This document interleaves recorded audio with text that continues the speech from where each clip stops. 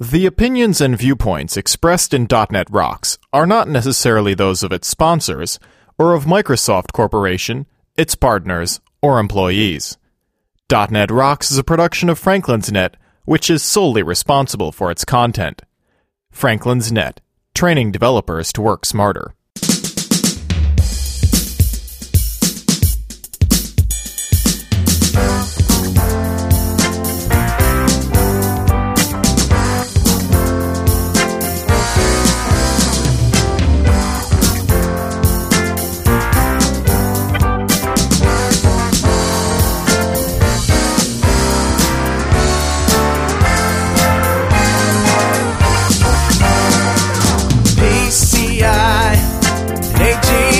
Hey, Rockheads! Quit searching for the Dagobah system and listen up.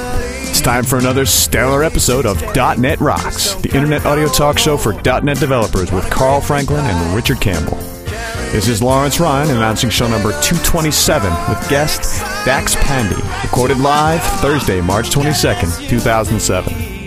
.NET Rocks is brought to you by Franklin's Net, training developers to work smarter, and now bring the ASP.NET Masterclass on-site to your development team. Online at www.franklins.net. And by Telerik, combining the best in Windows Forms and ASP.NET controls with first-class customer service. Online at www.telerik.com.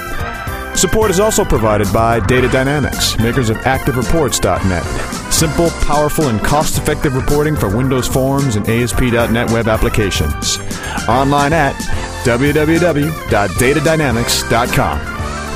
And by Code Magazine, the leading independent magazine for .NET developers. Online at www.code-magazine.com. And now, the man who says schizophrenia beats being alone, Carl Franklin.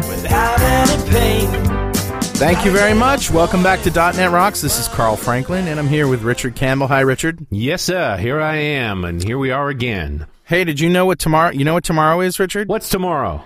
Tomorrow is the debut of Run As Radio. Oh, yes, of course. Wait, who's the host for that? You are. Ah, no wonder I know about it. So, you know, if you've never heard Richard Campbell host a show, you're in for a real treat, because he actually does know a few things about Microsoft IT, and that's what this show is all about, Run As Radio.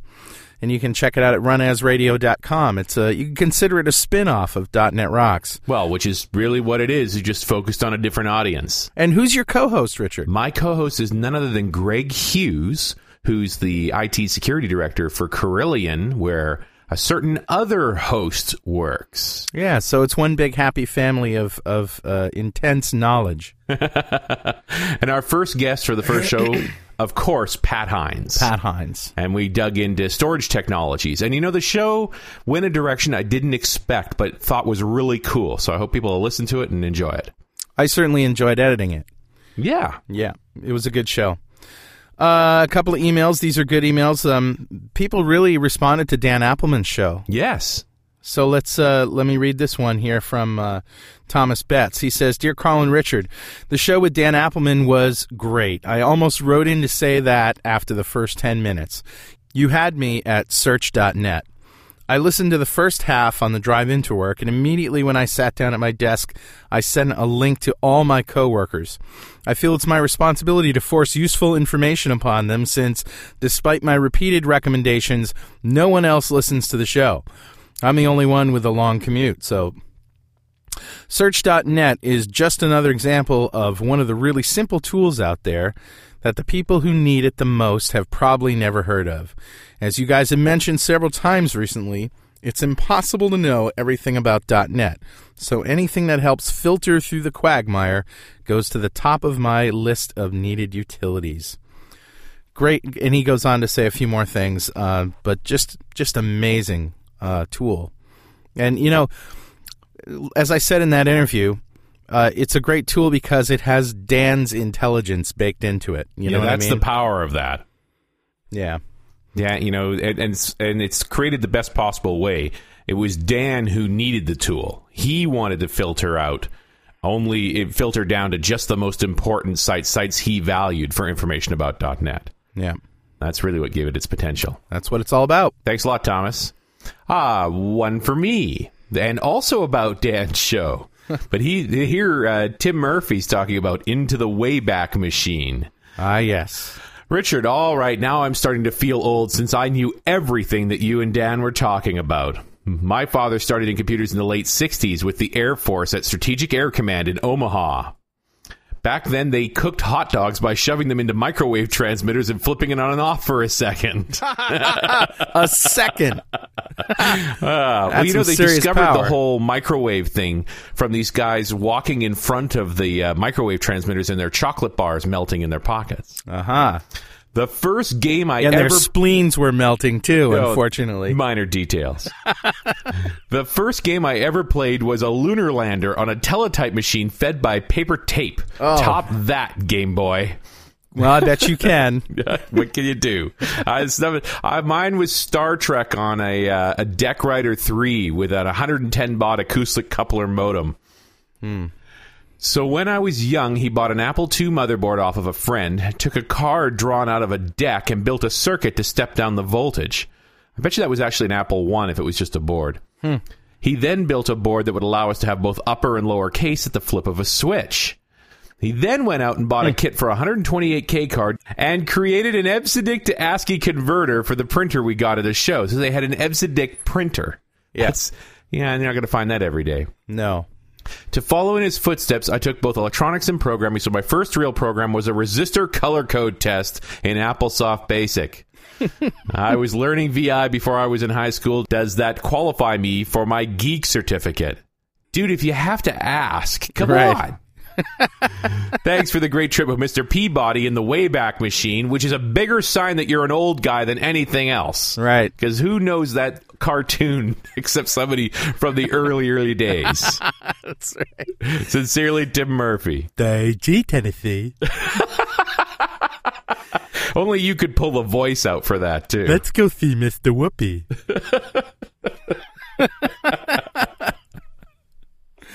All right, and of course the announcements, Mix is sold out. Mix is sold out. So if you go to visitmix.com, you can't go. Congratulations, You took too long. Yeah, okay. And DevTeach is not sold out, I don't believe. Not sold out yet. That's May 14th to 18th in Montreal, Quebec. Go to devteach.com. And we'll be there. We'll be doing a .NET Rocks there. We will be there. And I believe now Ted and Oronini have said yes to be on the ORM Smackdown panel. Yes, so it's going to happen. Yeah. And, of course, TechEd. We're going to be all over TechEd this year, aren't we? Oh, we certainly are. I'm still talking to the Tech Up folks about everything we're going to do, but believe me, we are going to be busy boys. Are we going to do Speaker Idol? It looks like it. Haven't got final commitment yet, but they want to do it. They love the idea. And same for 64-bit question. 64-bit question, the quiz show where we pick contestants out of the audience and ask them trivia questions about .NET, and they win all sorts of great prizes. And, of course, we'll be doing a .NET Rock session or two down there. Looks like we'll probably do a panel down there as well, but I don't know if it'll be the ORM panel. I'll have to figure that out. But we will be there, and we will be doing some good stuff. So that's June 4th to 8th. And if you haven't bought tickets for TechEd, you better hurry because it's going to sell out soon, too. Right. Also, if you're a very cool, young, hip, happening .NET developer and you want to live and work in New York City rent-free and get a New York City salary for a year, Greg Brill from Infusion wants to talk to you. You can read the details at shrinkster.com/KH6. Also, if you're a hotshot ASP.NET guru and you want to make a change in your career, there's a great gig open in Washington, D.C., and the URL for that is shrinkster.com/MMJ for those details. And for that one, you got to be near or willing to be relocated to Washington, D.C. Right. How about a couple of code camps? Code camps, yes. The Day of .NET. Yes, Day of .NET in Ann Arbor, and that's May 5th, and you can see that at shrinkster.com/CUK. And they're pulling in from the Great Lakes .NET user group in Southfield, Michigan, Ann Arbor, of course, in Michigan, and the Northwest Ohio .NET users group. That's in Toledo. And Omar from the Dallas.net Users Group has asked us to plug the Dallas Code Camp. He says, hey, guys, I realize this is short notice, but I'd appreciate if you could plug the Dallas Code Camp that we will have on April 21st. And the URL for that is shrinkster.com/NSD. Or DallasCodeCamp.com. Right. Well, Richard, this is an exciting show because our guest is none other than Dax Pandhi, the guy behind all the great graphics at Pwop Productions. And not just Pwop Productions, but Ted Neward, Michelle LaRue Bustamante, Brian Noyes. That's right. iDesign, done training. He's done a lot of the RD's websites. But anyway, let me give him a formal introduction here. Dax Pandhi is the CEO of Nucation Studios, an award-winning UX, that's user experience studio. He's also a very recent MVP and one of the first people to say that WPF will rock the world. He and his company have been helping clients prepare for and adopt Windows Presentation Foundation for their applications since 2005. Dax is committed to bridging the gap between developers and designers in the new world of user experience. He spends his time helping UX-impaired developers adopt WPF, writing about WPF, and trying to get a life. Welcome, Dax. Hey, guys. It's good to finally have you on the show, Dax. Oh, yeah. I'm really, really happy to be here. So, before we get into your realm of knowledge, I just want to tell everybody how we met. I got an email that ordinarily would have hit the spam bucket from this guy, Dax, back when Rory, I think, was the co-host. And you basically said, hey, I listen to the show, I'm a developer, and I'm a graphics guy, I live over in India, and I'd like to just make you an offer. Your graphics leave much to be desired, to say the least, although you didn't say it like that, but you said, how about this? I will redo your websites and all of that for free, as long as I can put my, Nucation, logo at the bottom and all that kind of stuff. And I'd just do this because I love you guys and I love your show, and it'd be good publicity for me. So I gave him a shot. I said, sure. And within an hour or so, he had sent me a JPEG of a mock-up that looked just absolutely awesome. And I said, what have I got to lose? He listens to the show. He knows ASP.NET. He's going to deliver an ASP.NET site with good graphics. Go for it. And we've been happily ever together ever since. And merrily skinning DOS blog sites everywhere. That's right. You skinned my blog. Yeah. Skinned everybody's blog. Oh, yeah. But we met back in, 2004, I think. I think so. Yeah. Wow. Yeah, it was a long time ago. So I just got to say, a guy like you is, hard to find. Oh, yeah. Yeah, if you say so. Well, it's true. Well, the funny part is you don't realize how ugly your website is until someone shows you how good it can look. Yeah. Oh, I remember someone commented on your blog, Carl, that the previous website used to look like some 8th grader built it. Yeah, that's right. Thanks. Yeah, very nice. Yeah. Well, yeah, it's true. The difference is, the shadows and the shading and the 3D and the clean look of everything that you bring to it is just awesome. I look at your blog, Dax, at Nucation.net, and it's very Spartan. It's very simple. Yeah. You wouldn't believe it, but I went through about 60 different variations before I actually committed to this one. And it's funny that it's so simple. I can see how you end up with more things being more elaborate than that, and then gradually simplify to get to this very minimum that's necessary to make a blog make sense kind of look. Yeah. Many people probably don't know this about you, Dax, but you're also an artist, like a real artist, like as in paint and canvas, and you do some amazing work. I've seen it. Yeah, I actually, I never intended to become a programmer, even though I started doing BASIC when I was 4 years old. But I kid you not, I learned the alphabet on a 128K RAM machine. Wow. Yeah, but I was actually a traditionally trained artist, and I don't know, I just like this better. So when did you start combining art with bits? Well, I don't know if you guys remember Kai's Power Tools. This was back in the mid-90s. Yeah, they were the top plugins for Photoshop back then. And I was just fascinated by what that guy could do with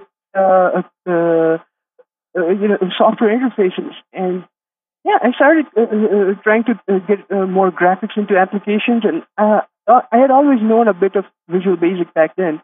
I started combining all that. Yeah. VB5, I think. Wow. That was the stuff that lets you distort faces and make them look funny, right? Oh, yeah. That's Super Goo. Super Goo, right.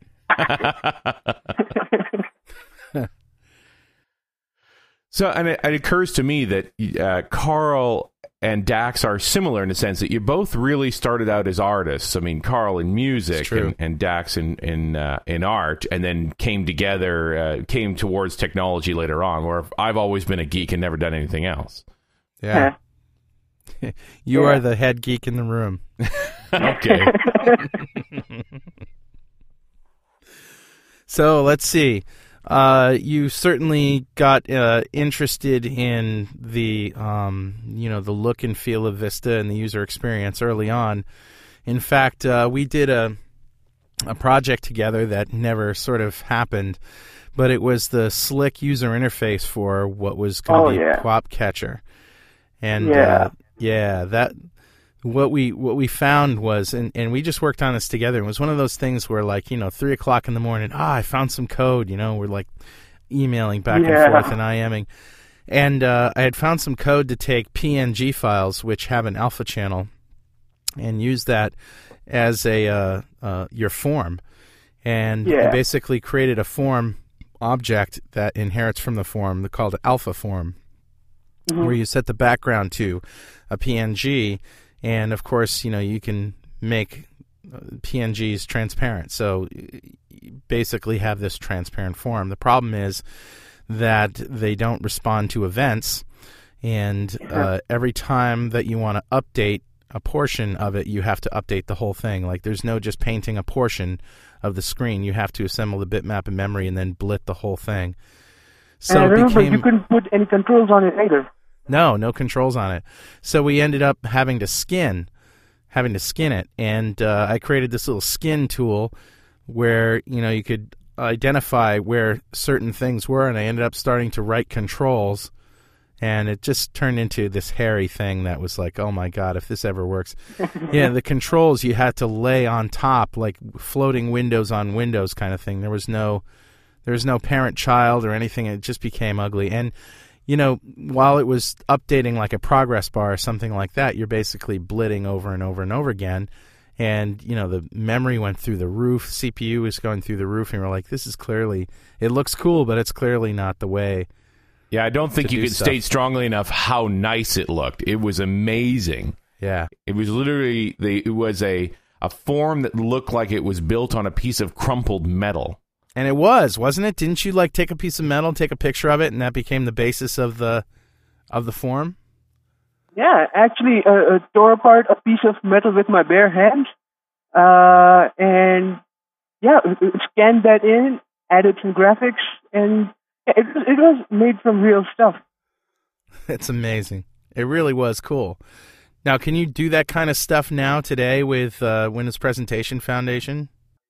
Oh, yeah, definitely. And it's much easier because, you get inbuilt PNG support with 32-bit transparencies. And we did with .NET 1.1, I think. We did. Oh, yeah. That was scary. It was pretty. It was awesome. Yeah. And we actually had Glass before Windows Vista did.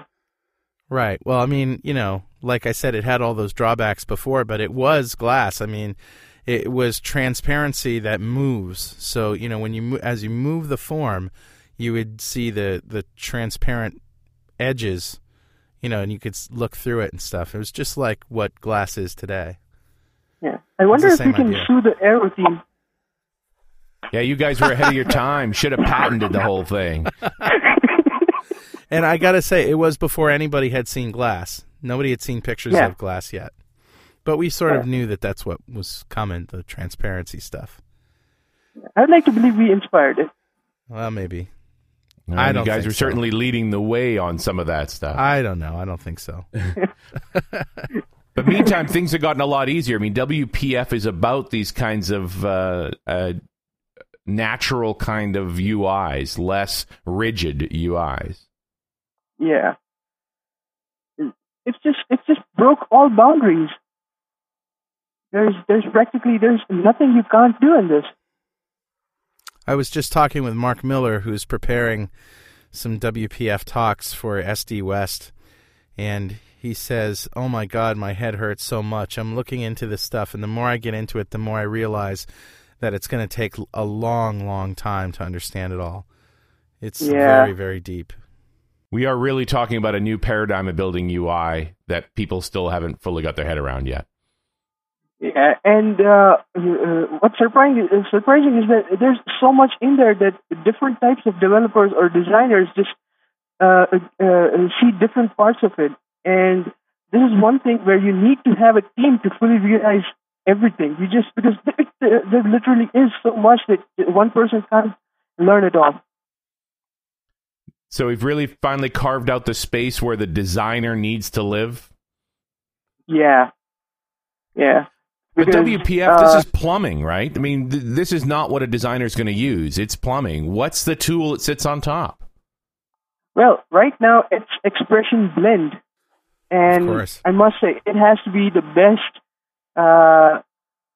UI that Microsoft has ever built. And, because of course I'm a designer and it's black, so I have to like it. Right. Black like my soul. Now, I mean, Microsoft is famous for building good UIs for developers. This is not Studio, right? This is not Studio. But I'm confident that parts of it will be integrated to the next generation of Visual Studio. But right now, and this was built from the ground up specifically for designers, because it gives you access to stuff in a way that you're used to with other applications like CorelDRAW or Photoshop. So I was going to ask you, do the menus sort of, are they laid out in the toolbars like Photoshop? Like if you're a Photoshop head, will you feel more comfortable with this? Well, no, it is different from these applications, but the color options and some of the widgets that lets you define gradients and all, it's more closer to what we've seen in graphical applications than in developer tools. And, back in March, March 23rd or 24th or somewhere around there, we did a DNR TV with Brian Noyes, who showed off Expression Blend.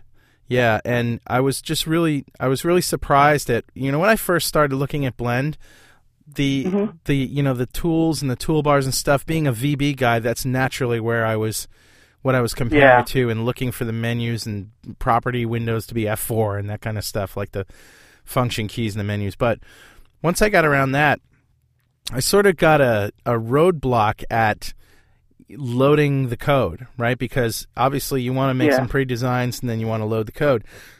But Brian showed me that if you load up the project that Blend creates in Visual Studio, then, when you like double click on a control or go to an event, it's going to bring up Visual Studio and you can actually write the code in, code behind as well. And they also have the events panel where you just select a control and specify which event you want to edit, and that will just launch Visual Studio.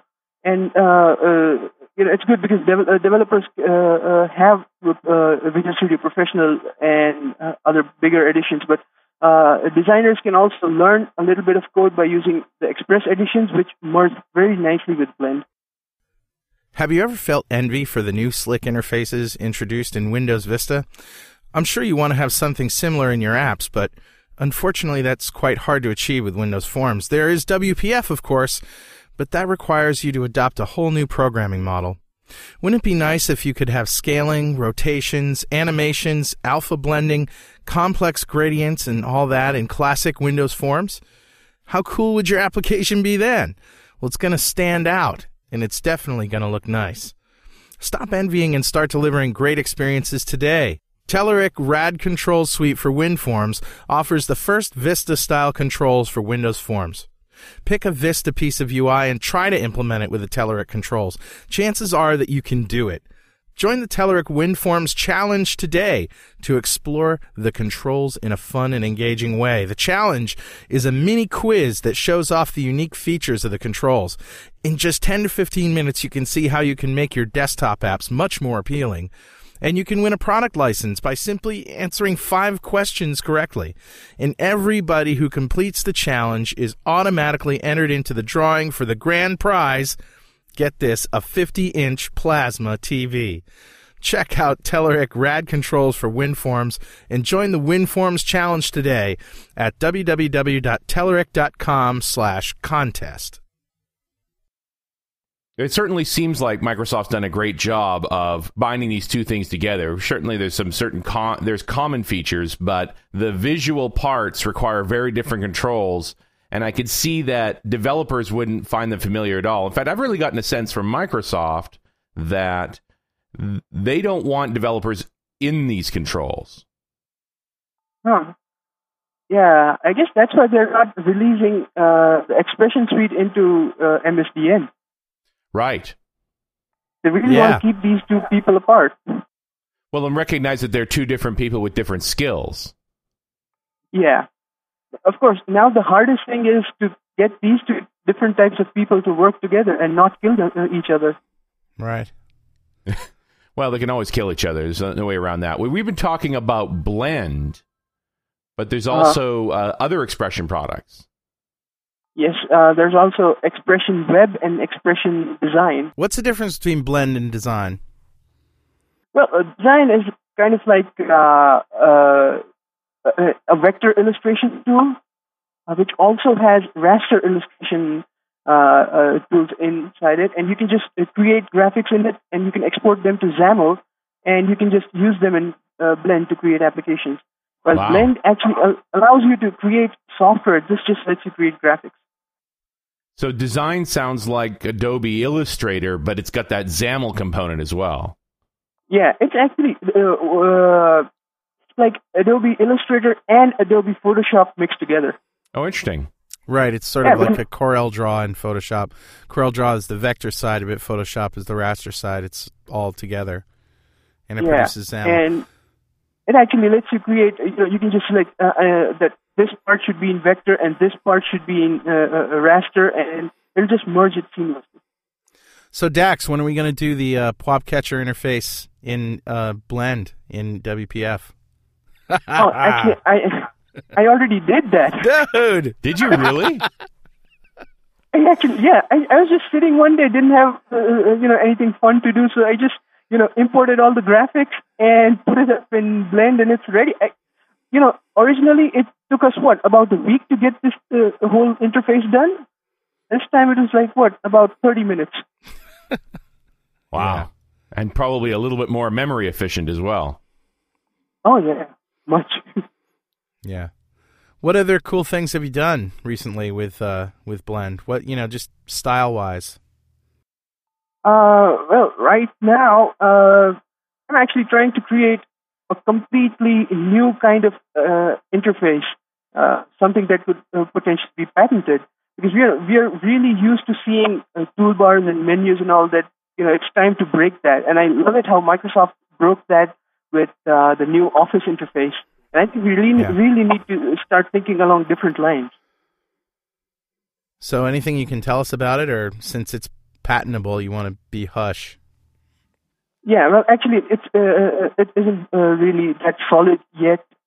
So I've just been experimenting. Nothing really, groundbreaking yet. And the other projects I've been working on has been just helping other developers, integrate Blend into their design process, into the software design process. That's pretty much it. I think you ought to open the Dax Pandhi School of Software Design. Honest to God, But you bring up an important point of there's got to be a set of procedures now for that interaction back and forth between the designers and the programmers with these tools. And I think it's vital that it's two-way, that a designer can create something, pass it to a programmer who adds some code, and it's able to come back to the designer for alterations without breaking the code. That's always been my problem working in web world, is I had great art guys who built beautiful art, but then as soon as they handed it to programmers, they could never get it back again because they would break the code every time. Yeah, and the great thing about XAML is that it's really close to the ASP.NET and CSS model, where all of your visual code can reside in a CSS file, and the developer can create a normal HTML without any formatting at all. And when you just link in the CSS, it just fits into place. With this, we have external resource dictionaries where all the styles and templates for controls can be stored, and the designer can work on it separately away from the actual code base, and then they send it back to developers. They put it in, and it just looks completely different from a Windows app. And the fact that we could then go in and apply other sort of skins to it. I suddenly think of CSS Zen Garden like that. Yeah, exactly. Very much like that. Dax, back in, what was it, February, I think, or December or January, somewhere around there, you were involved in an event in India that was pretty prestigious. What was that all about? Oh, yeah. That was back in November, and that was like the Indian version of Mix '06. And, that was a really fun event, and that was actually my first public event. And so what did you do? Steve Ballmer. I met Steve Ballmer and Bob Muglia, which was the highlight of the event for me. Wow. And, we showed I even forgot the name. I think it was Expression Interactive Designer. That's what Blend used to be called back then. Right. And we showed that off, and me and Deepak Gulati, he's a really cool guy at Microsoft India. We showed how a designer and developer can work together to create an app in 5 minutes. Wow. And you were on stage with Ballmer? Almost. Almost. So he introduced you and you came on. Yeah, sort of. Yeah. I was just too great a personality for him to stand near. Nice. Well, I found the photo on your blog of you standing beside Steve Ballmer. So you've done something we've never done. You're right there in the photo with him.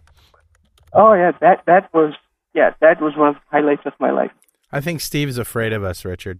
I couldn't blame him. I'd be afraid of us, too.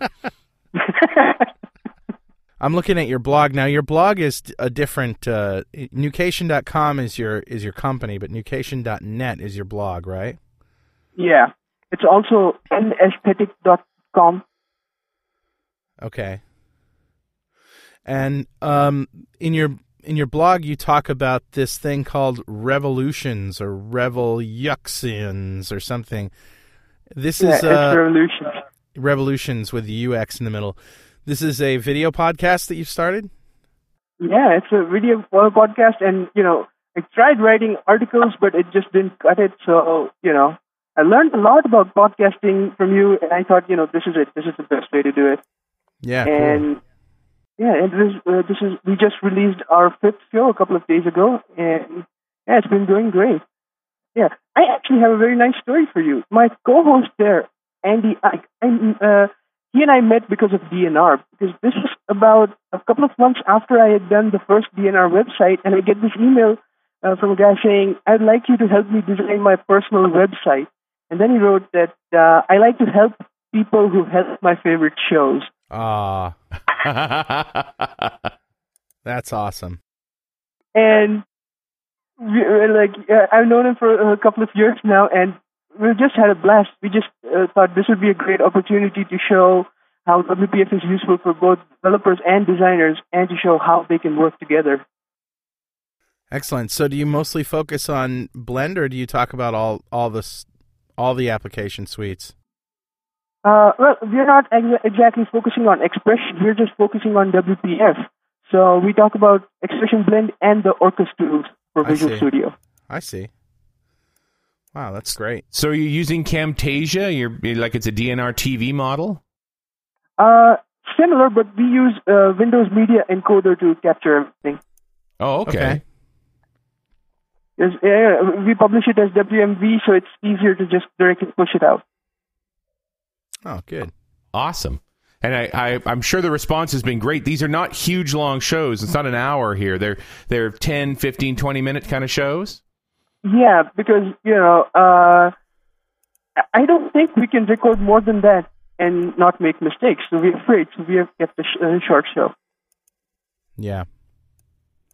And your show is definitely for developers. It's WPF, but do you also talk to designers in the show or design developers? Who's your... Everyone who has anything to do with WPF. We even have some Mac guys coming in to watch the show, and we actually had a surprising response from the Mac community and the Flash community, and all of these people are interested in what WPF can do for them. Wow, that's awesome. Now, Flash community, I immediately think of WPFE. Yeah. And that's shipping now, right? WPFE? Or is it still in beta? No, it's not even beta. It's still one of the early CTPs. Okay. And, it's. I think it'll take some more time before it's actually really powerful. You really get a grip on what it's going to do for us. Yeah, because right now the biggest issue is there is no CLR support. You have to write JavaScript. Yeah, because that's true. The way they've been talking about it since the last PDC was that, you kind of assume that you could write C# or VB code and have it run online with this WPF front-end, but it has been significantly scaled down from what they showed earlier. There's no 3D support yet, and I think it'll take a bit more, I guess a couple of more versions before it's really powerful. Who knows, maybe when they release the beta, it will be more powerful. Well, they've kept it nice and small. I think the download's like a megabyte. Yeah, that's amazing. The only challenge now is that if you start depending on the CLR, you still deal with the issue of getting the CLR to the client machine, and not everybody's running the CLR yet. Yeah, and they're also going to make it that WPFE, which is like what Windows Presentation Foundation everywhere, to actually be everywhere. They already have Mac support, and I think they're trying to get Linux support as well. So, you have to actually port the CLR to those operating systems as well. Yeah, that would be pretty tough work to do. Yep. Yeah, maybe something like the compact framework, maybe something like that on other systems. That would be cool. Do you think we're going to see WPFE tools the same way that we've got Blend for WPF? No, my guess is that they will integrate WPFE projects inside Blend. Oh, I guess that makes sense. That you would then, certain features would work, certain features would not work, but you'd be able to extract a subset out that would run in WPFE. Yeah, right now what a common WPFE project workflow with me would be that I would create the project in as a normal WPF project in Blend, and then just cut and paste the code into a WPE project in Visual Studio. Here's a question for you. I know that Glass only runs on Vista, and but without Glass, can you still get transparent PNG support? Oh, yeah. So what is Glass, then? Is something monstrous in scope. It's actually very nice. And, it's directly linked to the... I forgot the name of the module in Windows, in the OS that it's part of. I think the desktop manager. Or the desktop window manager, the DWM, and using it for all 3D stuff that's built in right at the core, and it really depends on some of these big things. So it can't be ported back to Windows XP and all, but the basic functions of WPF can be ported. They actually automatically work on Windows XP and all. So you can use that there. Yeah, I'm still vague on it. I'm not sure like what the experience part of it is that will not translate to XP. Like, what can you do in Glass on Vista that you can't do in? I'm talking from a user interface perspective that you can't do on XP. Yeah, well, Glass and transparency are totally different things. Okay. Glass is what Windows itself provides. So basically, you would just set a region and mark it as render as Glass, and Windows itself will render that as Glass. You have no control over it. How it would render. You just define where, and that's it. With transparency, you have absolute control. But you were doing sort of the refraction stuff with transparency in PNG files that look just like Glass. So yeah, if you can do it in WPF, what's the big deal? I think you bring up the sort of key point. WPF runs on XP, so how come Glass doesn't? Right, and if you can do what you can do in Glass in WPF, what do you need Glass for? Right. And meantime, I've got this tablet PC that's running Vista, but it won't run Glass because it hasn't got the good enough video card for it. Yeah, that's the problem I have with my tablet PC as well. Right. So does a performance thing, like if you do it in WPF, it's going to take up more resources because... Well, yeah, I think it's about the issue here is full screen rendering, because I don't think that GDI Plus is powerful enough to pull that off. This was the whole point in Vista, was we're finally replacing the GDI with a better video rendering engine that uses those high-powered video cards properly. I'm sorry, I'm still confused. Yeah, so... We know that GDI doesn't pull it off, but WPF does, so... Well, but it's not just WPF that does it, because WPF, because it runs in XP, means it will work with GDI. It'll use the card or it'll not use the card. But built into Vista is this lower-level video driver that depends on a high-end video card. Otherwise, it disables those features. Exactly. Because I think it uses the Pixel Shader 2.0 model. And the hardware has to have that to enable Glass. So, I see. So, and they had to write a whole different layer, I think, for Windows Vista to have it, work properly with the OS. So let me try to boil this down. So if you're running WPF on XP, you're going to get a performance hit because the CPU is doing the work. On Vista, however, the graphics card GPU is doing the work? Is that what you're saying? I think WPF will use a video card if it's there, just like DirectX will. And if it doesn't, it'll execute itself. Yeah, actually, there is no performance hit on previous operating systems because it won't use GDI. It will directly use the graphics card if it's there. All right, so again, my question, why do we need Glass? Glass is... if nothing else, I think Microsoft wants people to upgrade to Vista, so that's why they're not giving Glass on XP. Okay. How cynical is that? Okay, so it still don't have an answer. We'll have to find out. Maybe this isn't a question for Dax. Maybe this is a question for somebody on the the Aero team.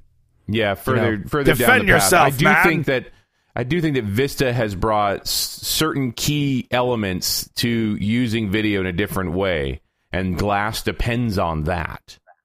And I think Vista doesn't have GDI Plus. It directly uses WPF to render stuff.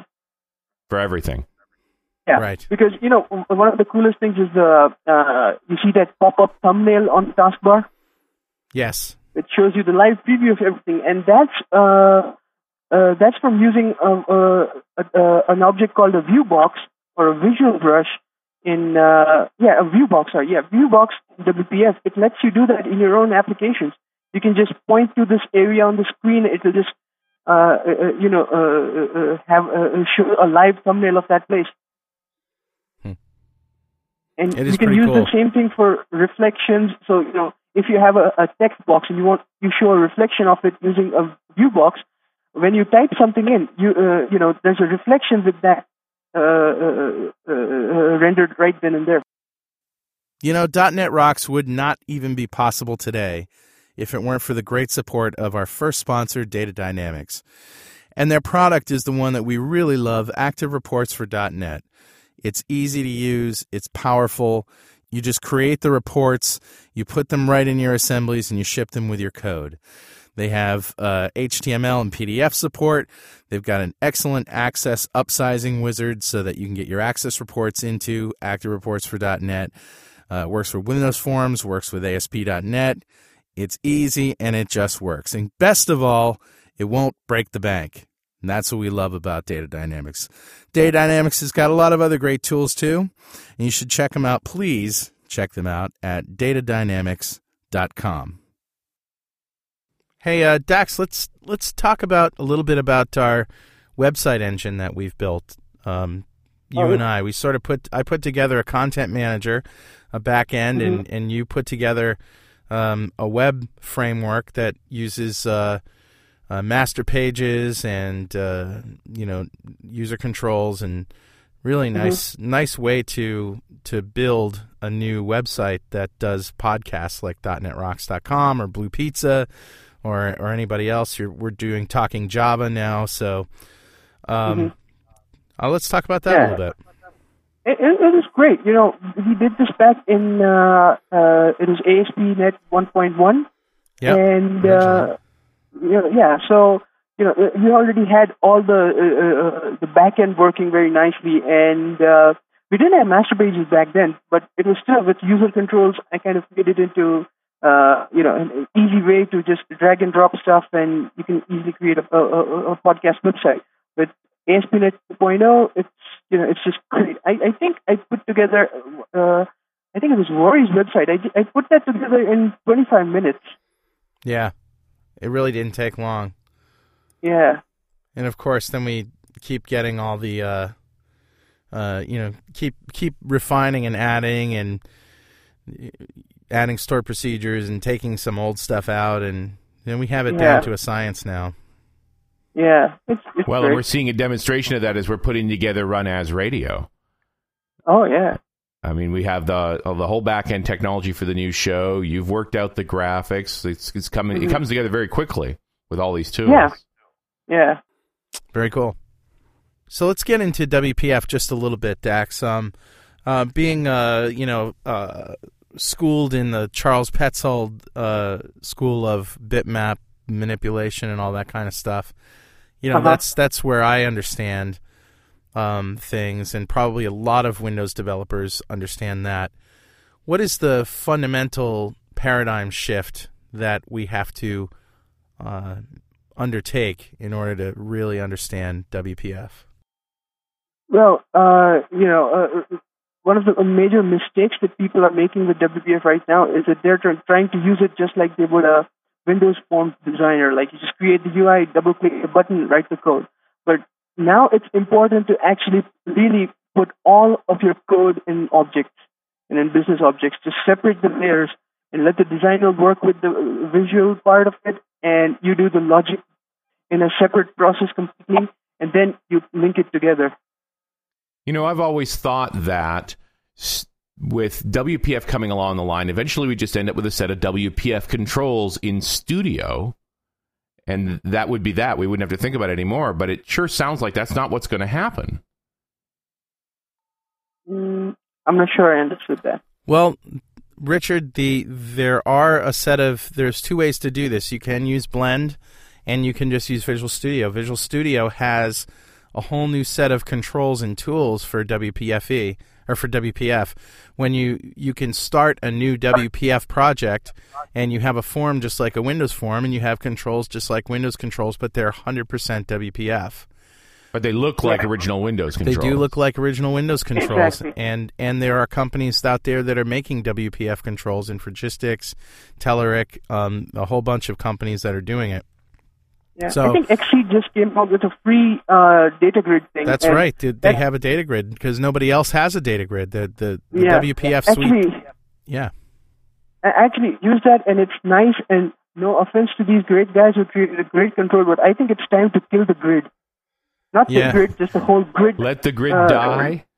let the grid die. I know it's making developers lazy because they just bind it to a data source and they think their job is done. Right now, true. a big thing is UX, and it's everybody's saying UX now, but it's surprising how few actually understand it. It's about making things easier for the user, and nobody used to spend too much time or money in their application development cycle to focus on user experience of not only about how the application should look, but how it would behave. I agree. I think the thing we're up against here is I remember reading in great detail Windows Forms and Controls design guidelines for how I was supposed to build my app to be, Microsoft-like. And it was all about being like Office. Wasn't that really. Virginia Howlett who did that book? I couldn't tell you.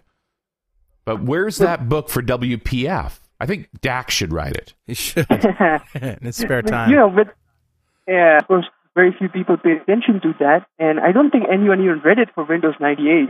They started paying attention after XP when things got colorful. And with Vista, they have a really strong set of guidelines, and they tell you how you create an application to make it look better and function better. There's also, it goes so deep that it tells you, what's the proper tone of writing in your applications.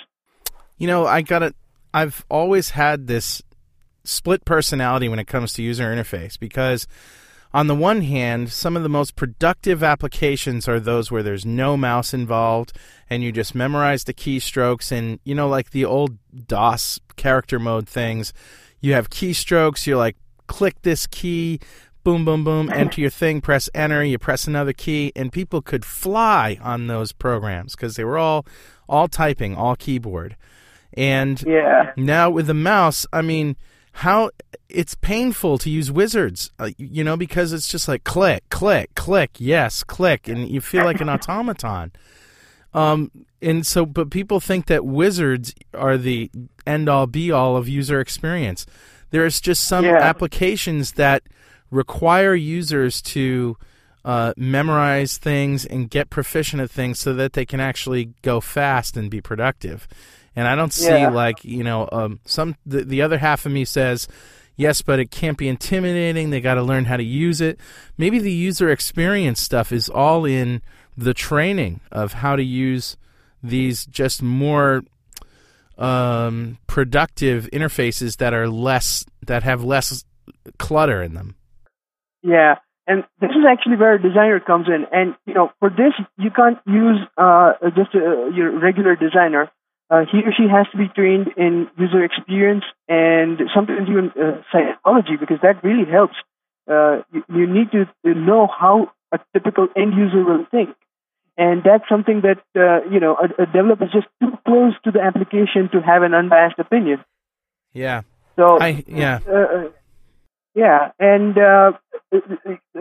should, a designer and developer, they could just sit together and design on, the developer could say, these are my requirements, and the designer can take that and apply a proper user experience talent to it and create something that is easy for the user.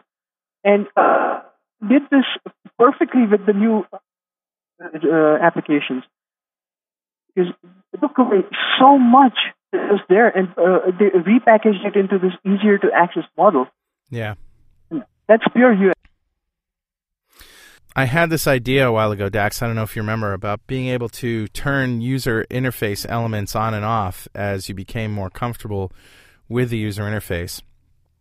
Huh. And that was just an expression of my sort of split personality, as I mentioned before, between, trying to help the user understand how to use the program, how to use the application on one hand and make it accessible, and on the other hand, not get in their way when they really know what they're doing and they want to be able to just use it. And I remember Alan Cooper saying something like, people should use an application like they drive a car. You want to just be able to get into it and just drive it.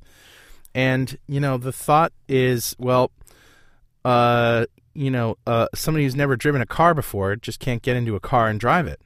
They have to be trained on how to drive it. You know what I mean? And while it's got a great interface for those who know how to drive. For those who don't know how to drive, it could be absolutely dangerous, right? Let's face it. Yeah. Well, and still falling on Cooper's thinking, there was also this idea that there's different roles. A car is very much, in using Cooper's terminology, a sovereign app. It's your sole focus while you're operating it. Where the radio in the car is one of those little secondary things. And you don't want training on the radio. You ought to be able to figure it out. Sure. That's true. But the reason everybody knows how to use a radio is because they all have a on button and a play button and a search button. There are certain standard features that all radios have. And there are certain standard features that all applications have, and this is true. Yeah. And it wasn't mandated. It's just that when you go to build an application, you say, well, what do people already know? What do they expect? What are they going to look for? Yeah. Exactly. So, and that's one of the key questions that an interactive designer would have. Like, how do you create something unique that that nobody has seen before, but is still intuitive enough that they can just assume that this will work like this, and when they try it, it would. And the answer to that is obviously it's going to depend on the application. Exactly. I'm sorry, but I think a spreadsheet, an Excel spreadsheet, is the best interface for the kind of work that you need to do in a spreadsheet. Do you know what I mean? Exactly. Yeah. You couldn't do spreadsheet work with amorphous graphics and lava lamps, and you know what I'm saying? You need to have a sort of be able to go exactly where you want to go and do exactly what you need to do. Yeah. Yeah, I'm afraid there's always going to be a grid control in a spreadsheet. Yeah. Well, if you try to do if you try to create a spreadsheet in HTML, in front page, or any in any application with web editing, and just it won't work like that. So it comes down to every application would have a different solution. So that's good. I'm glad people are thinking like that.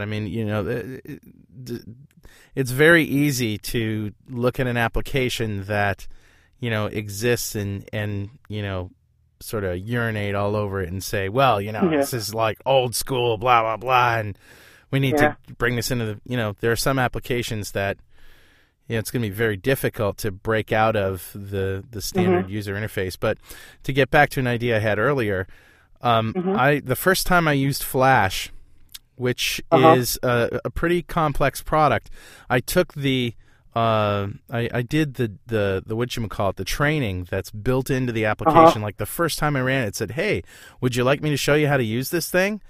And it did this interactive sort of demo where you're actually using, it's telling you what to do, and you're actually using the product to do things, and it's guiding you through it. And I sat through this thing for about an hour and a half, and I became like completely proficient at Flash. Yeah. And I thought to myself, well, this is really what it's all about, isn't it? It's not about, do we really expect people to come up to a complex piece of software that's going to do something like save a person's life or, calculate the gross domestic product or something like that and expect them to just figure it out? Do you do that with driving? No, you go to driving school. So maybe it's the interactive built-in kind of training stuff. And I can imagine the screen going dark and a little spotlight going over the places where people want to concentrate on and look at and just have these nice sort of interactive graphical tutorials in software. And I think that kind of stuff is going to make the difference between what people use and what they say, to. And with that kind of tutorial, you can actually have a more complex user interface that requires people to remember keystrokes and do things. But once they get through that on the other side, they can be a lot more productive. Yeah, but creating ideas for new user interfaces has never been a problem. Because anyone could take a pen and paper and just draw something, and it would be cool. The thing was actually implementing it, because before .NET it was really hard, and you had to fall back on using C++ because nothing else would cut it. With .NET, it was easier, but it still wasn't easy enough. With WPF, you have this supremely flexible model for creating your own controls or editing controls. Where, just a couple of days ago, one of my clients had this huge grid with lots of data. And again, I wanted to kill the grid. Yeah. So I just I took the entire grid data and laid it out as a set of labels. There's I think 8 different labels, and they also had graphics next to them, and I just put that all inside a tooltip. So when you hover inside over the list, inside a tooltip. Okay. And that's the beauty of this, because you just take a button and you write in XAMPP you just write button.tooltip, and then whatever you put inside that will appear as a tooltip. You can just put anything. You can put video. You can put another button inside a button's tooltip. Yeah. Wow, that's cool. Yeah, and of course everything is animatable. So you can just switch on timeline recording in Blend, and anything you do will be recorded. Wow, I didn't know that. Yeah. Well, and you suddenly get the realization we now have a tool set coming to us that is going to have multiple paradigms of control suites, as opposed to what we got right now, which is one. Mm-hmm. It's exciting. And, doing graphical things with custom created objects was just, terrible in .NET before WPF came along. Because really I had this application about, here's an interesting fact about my company, because just last week we published our 100th billionth pixel. Wow. I actually built an app to count all the JPEG and PNG and GIF files that we had actually published. And it ran for about 7 hours, and it gave me the count.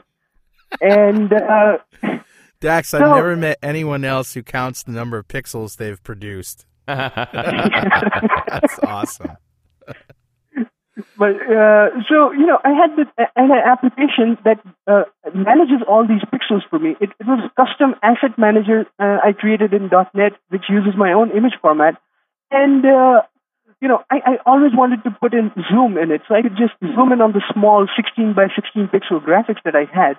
Now, I had to write about 600 lines of code for that in .NET 2.0. And that was terrible. It still didn't work nicely. It was just passable. And along comes WPF, and I was able to do that without writing code. I just created a render transform, which anything you can apply to any controller object, and I just created a grid, put in all the graphics that I had in there, and I applied the render transform to that grid. I attached it to a slider, so it just takes the zoom value from the slider, and I did not write a single line of code. It was done through UI. Nice. Yeah. Well, Dax, it's congratulations on finally being a guest on our show. It's we've been enjoying your work from afar for a long, long time, and we're still enjoying it. I'm looking forward to seeing where Revolutions goes. I mean, you're really addressing a whole set of topics I don't know a whole bunch about. I'm going to be fascinated to see what comes next. Yeah, we're hoping to cover just about everything in WPF, and from both designer and developer perspective, everyone can benefit from it. Excellent. We'll keep rocking, Dax. And thanks, guys. We'll talk to you soon. Okay, thanks, guys. And we'll see you next time on .NET Rocks.